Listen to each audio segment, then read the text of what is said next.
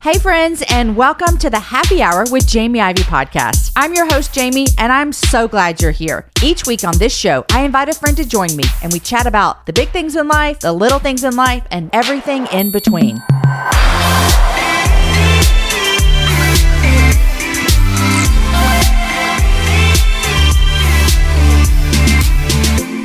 Hey friends, welcome to another episode of the Happy Hour with Jamie Ivey.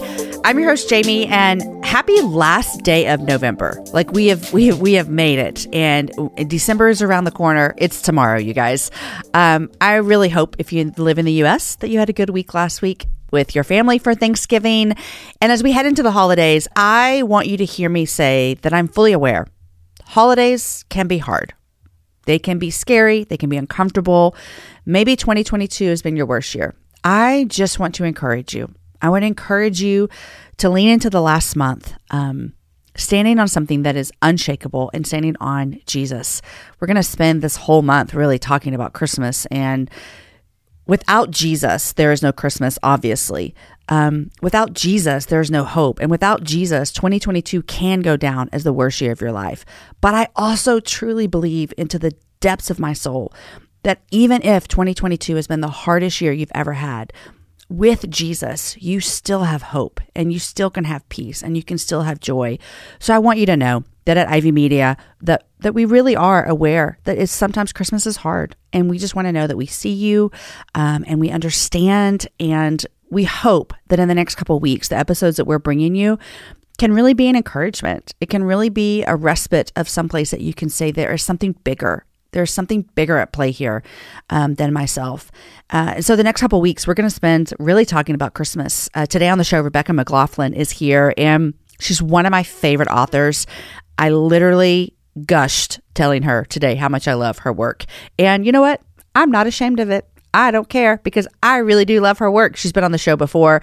She has a little bitty book out called Is Christmas Unbelievable? And we start today talking about that.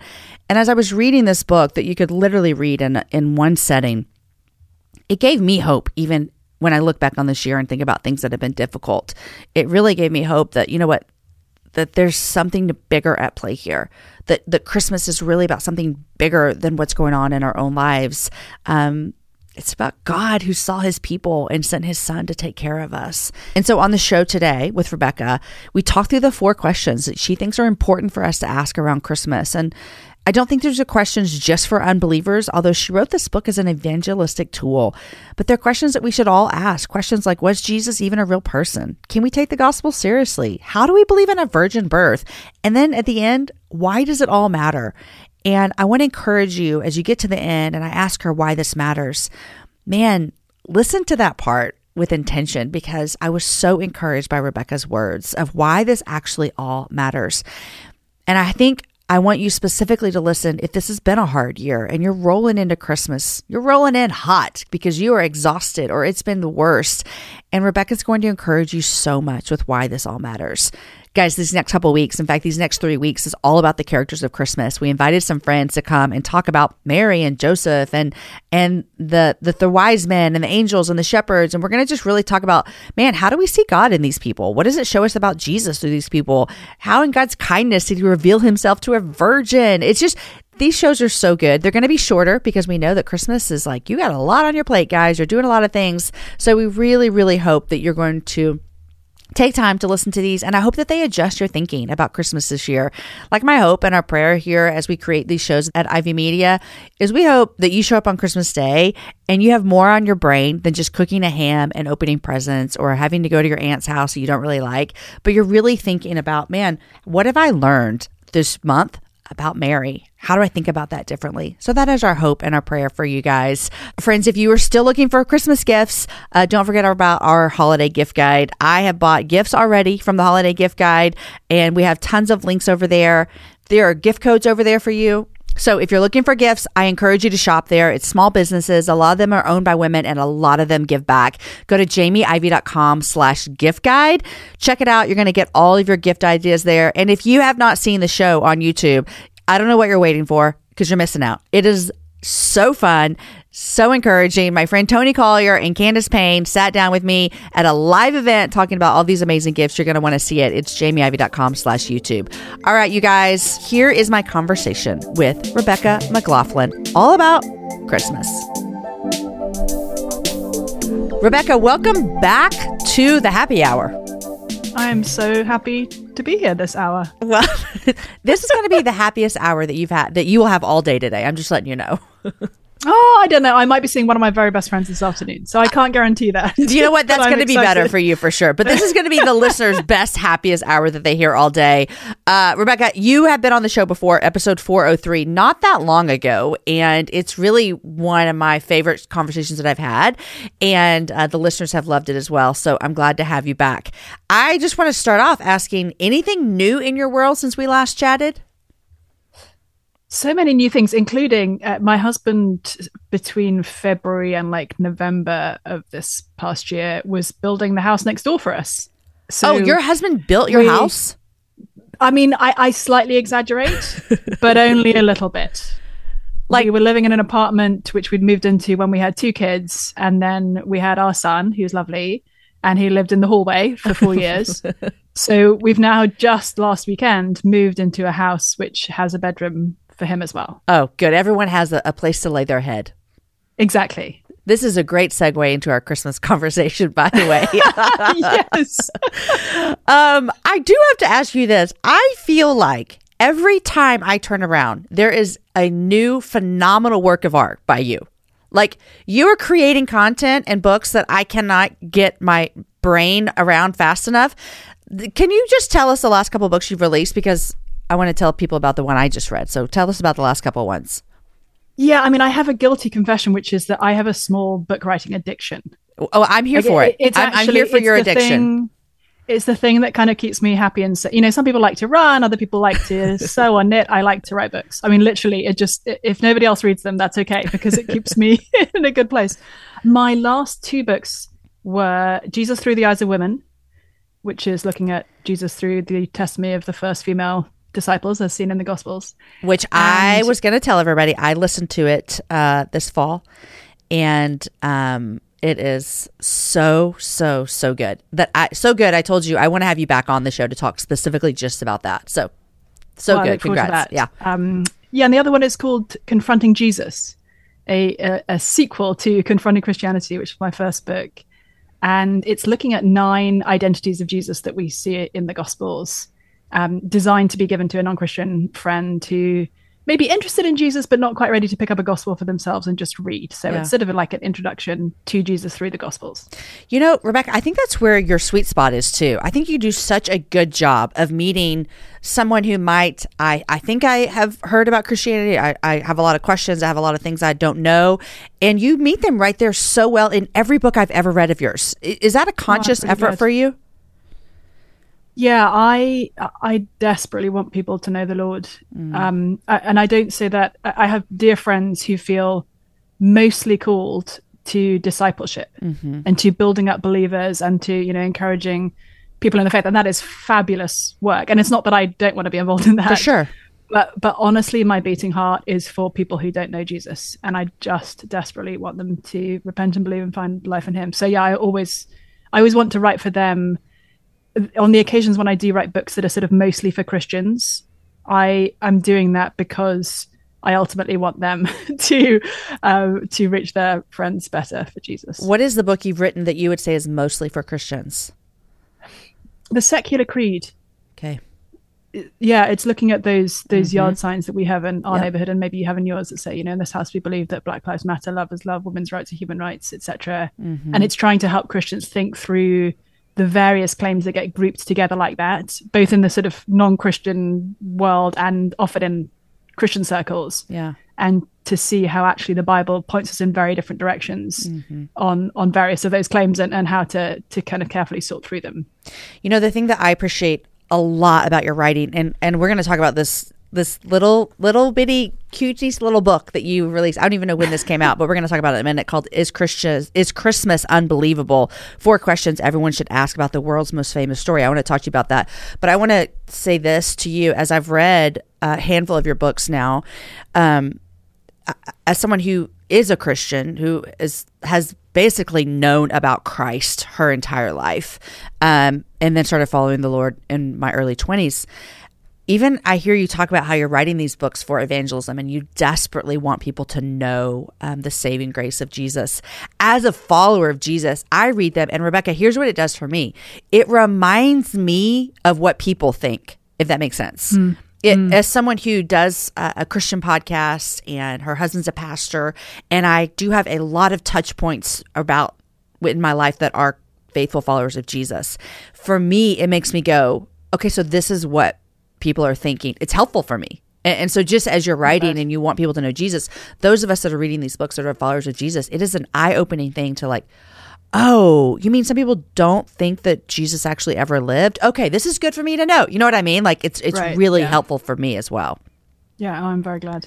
I also want to say that when I read your books, also, you have so much like pop culture. You start almost every what's it called when you start a chapter? You start almost every chapter with like, this was some Star Wars, this was some Harry Potter. And I'm like, I love Rebecca so much because it just like, how are we going to talk about Jesus being born and being real? And we're going to interweave that all in with a story from Harry Potter. I love it. I just love it. So here I am just telling you, Rebecca, thanks for writing your books. I'm glad. I mean, I am probably the least cool person, just for full disclosure. Like I'm like embarrassingly incompetent when it comes to actual popular culture, to where my friends laugh in my face. Mm-hmm.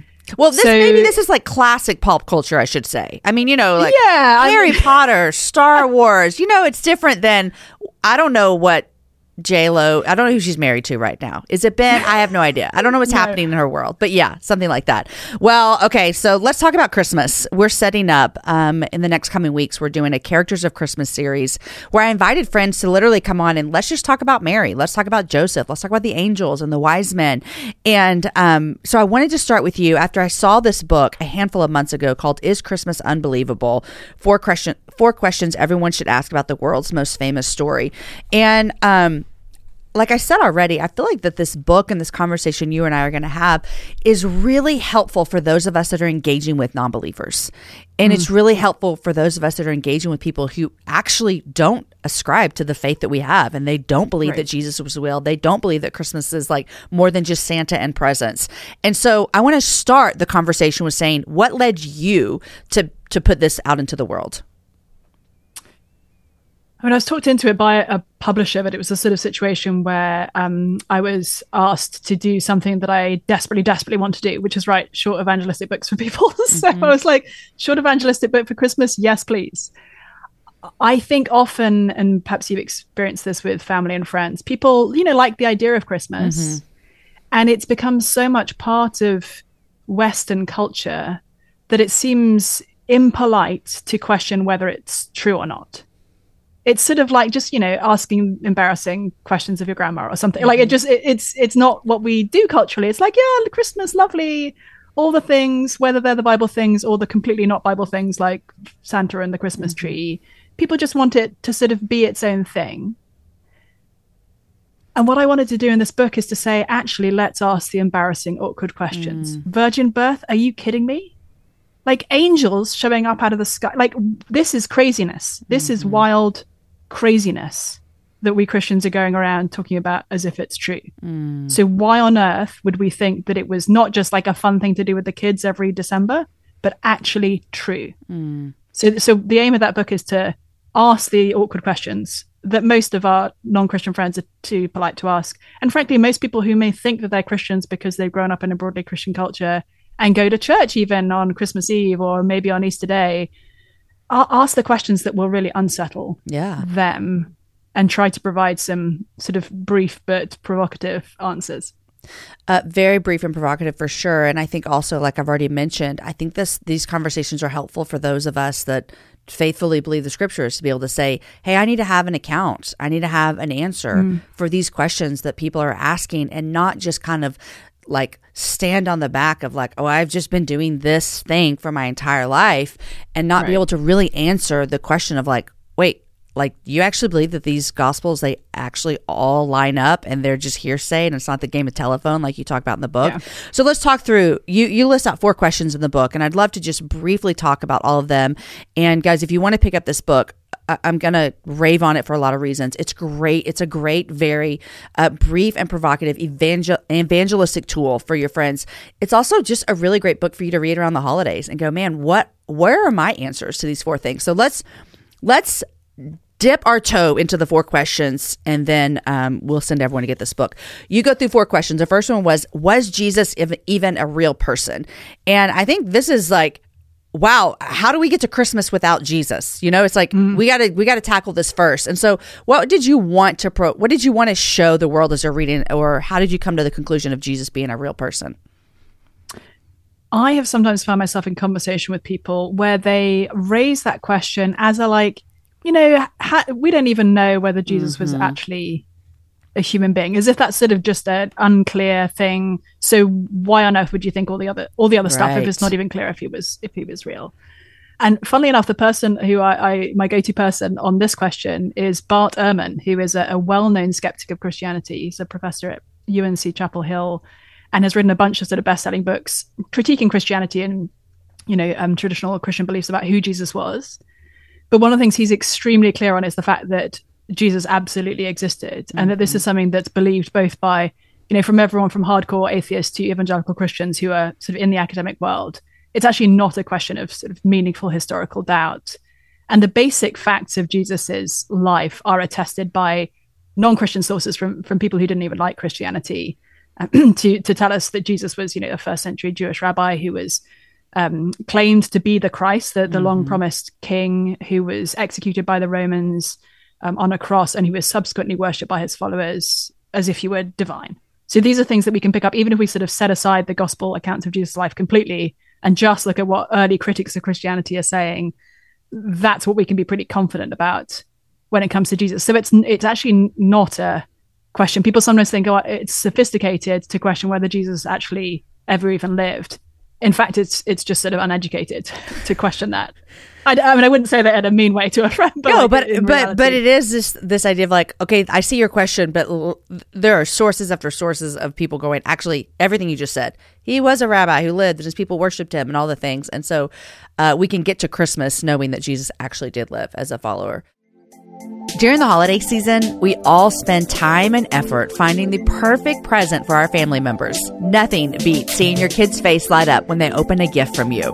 I want to tell you about Irma, a woman in Colombia who wanted so desperately, as every parent does, to make her daughter's Christmas memorable, but she didn't have the money. Then Compassion stepped in. Irma's daughter is now sponsored through Compassion International, and that sponsorship is a huge answer to prayer.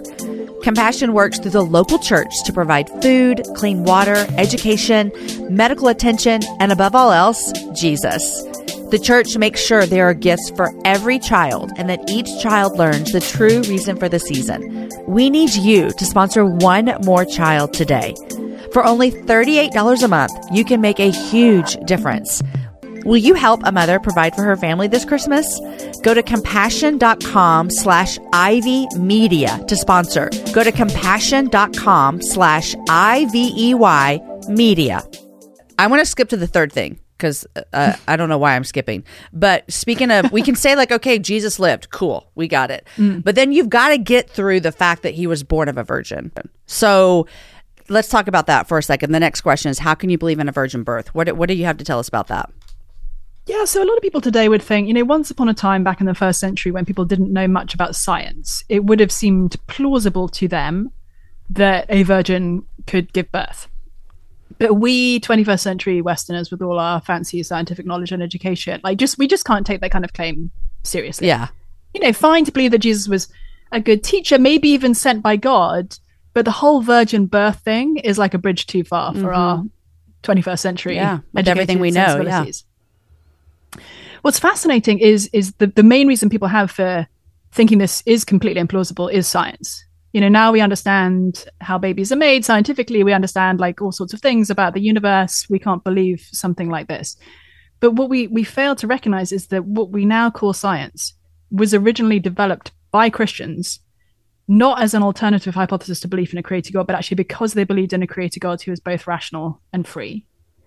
And that there is a long history of scientists going back, to the scientific revolution in the first instance, but also today to, scientists at MIT and Harvard and Oxford and Cambridge and, some of the best universities in the world, of people who truly believe that Jesus was born of a virgin at the beginning of his life on earth and raised from the dead after his death, and that this is not a contradiction to the laws of science, but that actually it is an example of the God who made the universe, who set up the laws of science in the first place, who actually sustains the universe right now, an example of him upholding his universe in a little bit of a different way for a particular reason at a particular time. So the idea that miracles are sort of completely cancelled out for those who take very seriously the claims of modern science, that actually doesn't hold up. There are plenty of contemporary world-class scientists who do believe in miracles, not like every claimed miracle ever, right? For sure. But actually the idea that the God who made the universe and everybody in it could not have made one human being in a different way than usual. That's actually irrational, right? If there is a God who made the heavens and the earth, then it's perfectly logical and coherent to think that he could have, for a particular reason at a particular time, had a baby be conceived without a human father. Yeah. You end that chapter with saying, you quote an Australian author and speaker, and you say, Christians believe in the virgin birth of Jesus. Atheists believe in the virgin birth of the universe. Choose your miracle. And right. I thought that was brilliant right there. Okay, the next question, which is the second question you answer, is can we take the gospel seriously? And I feel like this is a question that is asked like outside of Christmas for sure, but it also relates to, let's talk about the life and death and birth of Jesus. That a lot of people would question, this is a document that was written, 60 years after his death. And can we even actually believe this? How are they syncing up? What about the differences? And so take us through a little bit of your journey through explaining how we can actually believe that the Gospels are true. Yeah, so the four Gospels in our Bibles, Matthew, Mark, Luke, and John, experts generally believe that Mark was the first to be written down. And even non-Christian scholars would date Mark's Gospel to between 35 and 45 years after Jesus's death. John, the last to be written down, most scholars would agree, was likely written about 60 years after Jesus's crucifixion. Now, at first blush, you think, well, that's a long time. I may not remember what I had for breakfast yesterday. How could you expect people to remember in detail, with accuracy, things that happened 30, 40, 50, 60 years ago? Depending on how old we are, I don't know who's listening to this right now, but depending on how old you are, dear listener, you may or may not find that claim to be absurd. My grandparents, for example, are in their 80s now, and they remember very vividly things that happened in their teens and 20s. Not everything, right? But the things, the conversations, the situations, the moments that were defining for them. The day they got married, the day their first child was born, the day, these memorable things that happen in our lives, we will remember for decades and decades. And the Gospels were written down at a time when the many eyewitnesses of Jesus's life were still living. And actually, some scholars think that that's the reason they were written down, is because up until that point, you could just have the eyewitnesses sort of traveling around telling their stories about Jesus, right. But everyone knew those eyewitnesses were going to die out before long, and they were starting to die out. So what do? You sit down, you interview the eyewitnesses, and you write down a faithful account of what they say. And that's what each of the four gospel authors has done. Now, we also have to remember that they're providing a very, very, very condensed account of Jesus's life, death, resurrection. Because they're giving us books which can be read, the shortest Mark can be read in, maybe an hour and a half, the longest Luke in maybe 2.5 hours. So think the length of time it takes to watch a film, like a movie. We say film in England. I think you guys usually say movie. Movie, yes. Condensing Jesus's life and ministry into that small space requires a lot of editing. The gospel authors probably had hundreds of different accounts of Jesus's miracles, for example, his healing miracles. And they're selecting down from that massive amount of verbal, like oral testimony, to the stories that they're going to choose to tell And I love how the author of John's Gospel says, if everything that Jesus said and did was written down, I don't think even the whole world will be big enough to include for all the books that would have to be written. So we're getting this very condensed account, and we're getting a very purposeful account from each of the gospel authors. They're not writing sort of dry history. They're telling us stories to persuade us that Jesus is in fact the Son of God. And so when we look at the differences between the gospels, and there are differences between the gospels. So, for example, Luke's gospel, I called my son Luke because I love Luke's gospel so much, is the one that tells at length the story of the events surrounding Jesus's birth. We hear about Mary's encounter with the angel. We hear about Zachariah and Elizabeth and the angel and John the Baptist. Like, there's a lot of time spent on Jesus's birth. Matthew's gospel spends some time on Jesus's birth as well. Mark just goes right in when Jesus is already adult in terms of when that story begins. And John's gospel begins at the beginning of the universe, because where else would you begin? Right. So, the different gospel authors are making different decisions about what they're going to include, when, how they're going to edit and condense things. Often they're editing down like a long conversation into a couple of verses, so that to give us a sense of what happened there. So we shouldn't be surprised by those differences. We should always be attentive to what is each gospel author, trying to tell us when it comes to the particular story they're telling us, why they are telling us this story, why are they including the people's perspectives they're including, how are they focusing our attention, like at the end of John's gospel when in the resurrection accounts, John focuses us uniquely on Mary Magdalene's account. Whereas, all the gospel authors agree that it was women who first witnessed Jesus' resurrection, but John sort of focuses us on this one particular woman, this weeping, grieving disciple of Jesus and her encounter with him.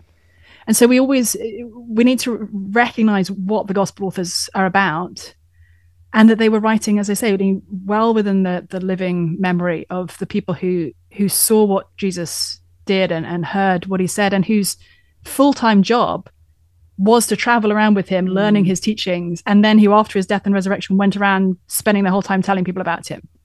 So it's kind of like saying, imagine you were interviewing someone who had worked closely with the Reverend Dr. Martin Luther King, and you started by saying, well, those events happened many decades ago. I'm guessing you can't really remember that conversation that you had. And they're like, are you kidding me? Right. Of course I remember. It changed my life. I think it's important you talk in a lot of this too in your book that I read this fall that I really loved, about how we even see how much Jesus reveals himself to women, and how that would have been so crazy. And that it even adds to the fact that why would they have built something on something that the society would have said, this cannot be right. And yet we see so many women speaking up as finding Jesus as gone from the tomb first and seeing him first on the road. And I found that very interesting as well, and a great reminder of how provocative even the Gospels and the people telling the story must have been at that time. It must have been very provocative. And how would that have stood had it not been true? Yeah. Very, very interesting. And then your final question, which I think is something that it doesn't matter where you are in your life. It doesn't matter where you are in your faith. The question of why does it matter? It's a question that I don't think faithful followers of Jesus ask enough, if I'm honest, of why does it matter? Because what I don't want to do, I mean, we have faith, right? We have faith of things we can't see and all the things, and our faith is so foundational to our faith. I think for me personally, I consistently want to be asking, why does this matter that I believe this? Because then it helps me be more faithful to that actually. So why does this matter to us right now? I think a lot of people today think that Christmas can just be, a nice celebration of a happy story from a long time ago. And whether or not it's true is, maybe a matter of historical curiosity. I think there are many people today who think, yeah, sure, I believe that Jesus is the Son of God. Yeah, no, I mean, maybe the angels, who can say, but probably.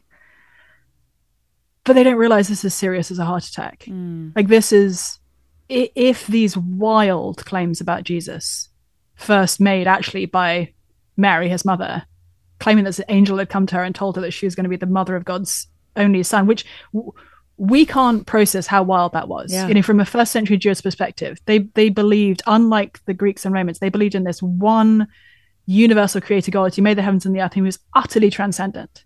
The idea of this the great I am becoming a human being was completely absurd, offensive, blasphemous. And yet that's what Mary claims was told to her by this angel. And it can't just be of, as C.S. Lewis would put it, of moderate importance.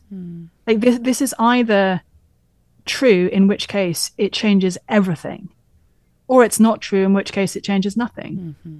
And we can't just go around as if Jesus is a sort of nice add-in to our lives, a little bit of sort of spiritual twinkling on the side, something to kind of warm the cockles of our hearts around in a dark and cold season of the year. Because if Jesus is the Son of God who came to die so you and I could live, that means that every second of our lives belongs to him. That means that there is nothing more important than whether we have put our trust in him or not. That means that there is nothing more important for those around us than whether they have repented and believed in the eternal Son of God or not. This is more important than life and death. This is heaven and hell. And we can't afford to focus on the wrapping paper and the Christmas tree and the sort of warm, fuzzy feelings when people's eternal lives are at stake.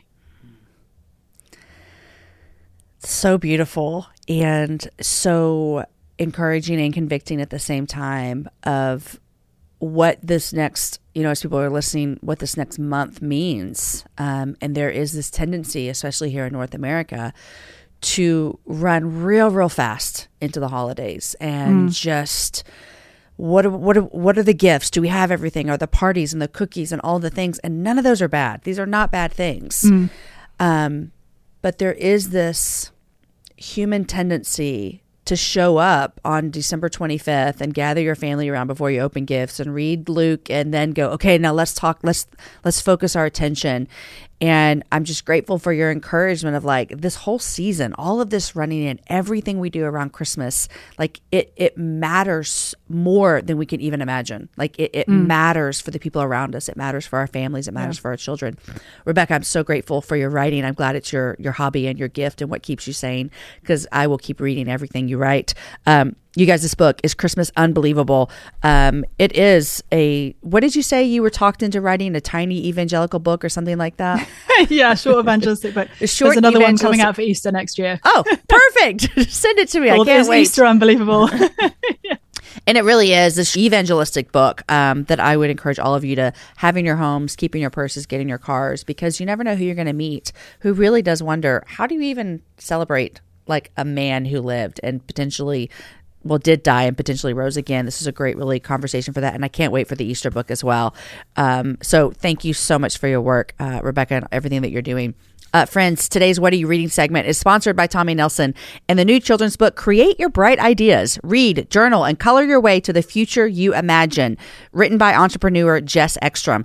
Basically, this is a great Christmas gift to buy your kids. It's an interactive book for energetic, creatively minded 8 to 12-year-olds, which uses inspiring stories, journaling prompts, coloring pages, and creative ideas to show kids that if they want something to be different in the world, they can do something about it today. In Create Your Bright Ideas, Jess motivates kids to be creators rather than complainers and ambitious doers who know they are never too young to change the world. Basically, this book, Create Your Bright Ideas by Tommy Nelson, this is like, Rebecca, this is like you for like an 8 to 12-year-old. Like, you can do this. You can change the world. You can use your ideas to do big things. And so I'd love to hear, Rebecca, what are you reading these days? Jamie wants to know. Jamie wants to know. We want to know what you're reading. Right now, I'm reading a book that my 12-year-old read first, which is called Everything Sad is Untrue, A True Story. Have you heard of it? I have. I have read it. Named Daniel Nayeri. Yes. I'm not sure if I pronounced his name quite right. He was an Iranian immigrant to the US, to Oklahoma, actually, where my husband's from, and a serious follower of Jesus. Which is, it's wonderful that his book has become so widely read and known, and I'm finding it. It's funny. Often when I like a book, I want to read it quickly. I actually want to read this book quite slowly because it's doing weird things to my brain, and I want to have time to process. Like what? But yeah. Well, there's this moment. I'm going to quote it slightly wrong, where he says, "I have control of your eyes. I can make you see, a blue sheep, or I can make you see a this, that. I'm like, oh yeah, you do. I mean, he's playing with the power that an author has as we read the words on the page. And one of my firm beliefs as an author is, if I am not earning the attention of my reader every sentence, every paragraph, every page, I don't deserve to have it. And I feel like he's not only earning my attention, but he's also then sort of playing with that power in ways that I find unsettling. Is this the book, if my memory serves me right, where there's no different chapters? It's just one big book? There might be. Yeah, I'm trying to recall. He does a lot of interesting stuff with line breaks. There are paragraphs. It's sort of like there's a line, and then there's another break, and there's there's like the tornado on the front, almost the tornado. Yeah. Okay. Yes. Yeah. Yes. I read it last year. Great book.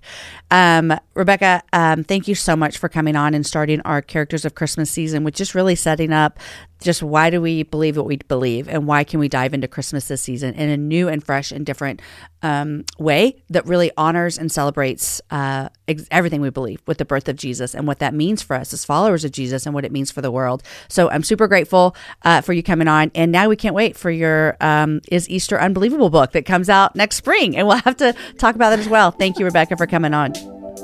Thanks, Jamie. Thank you so much for listening to the Happy Hour with Jamie Ivey podcast. We are truly grateful for every single story that we get to share with you, every encouragement we get to give you, and every opportunity we get to point all of us to Jesus.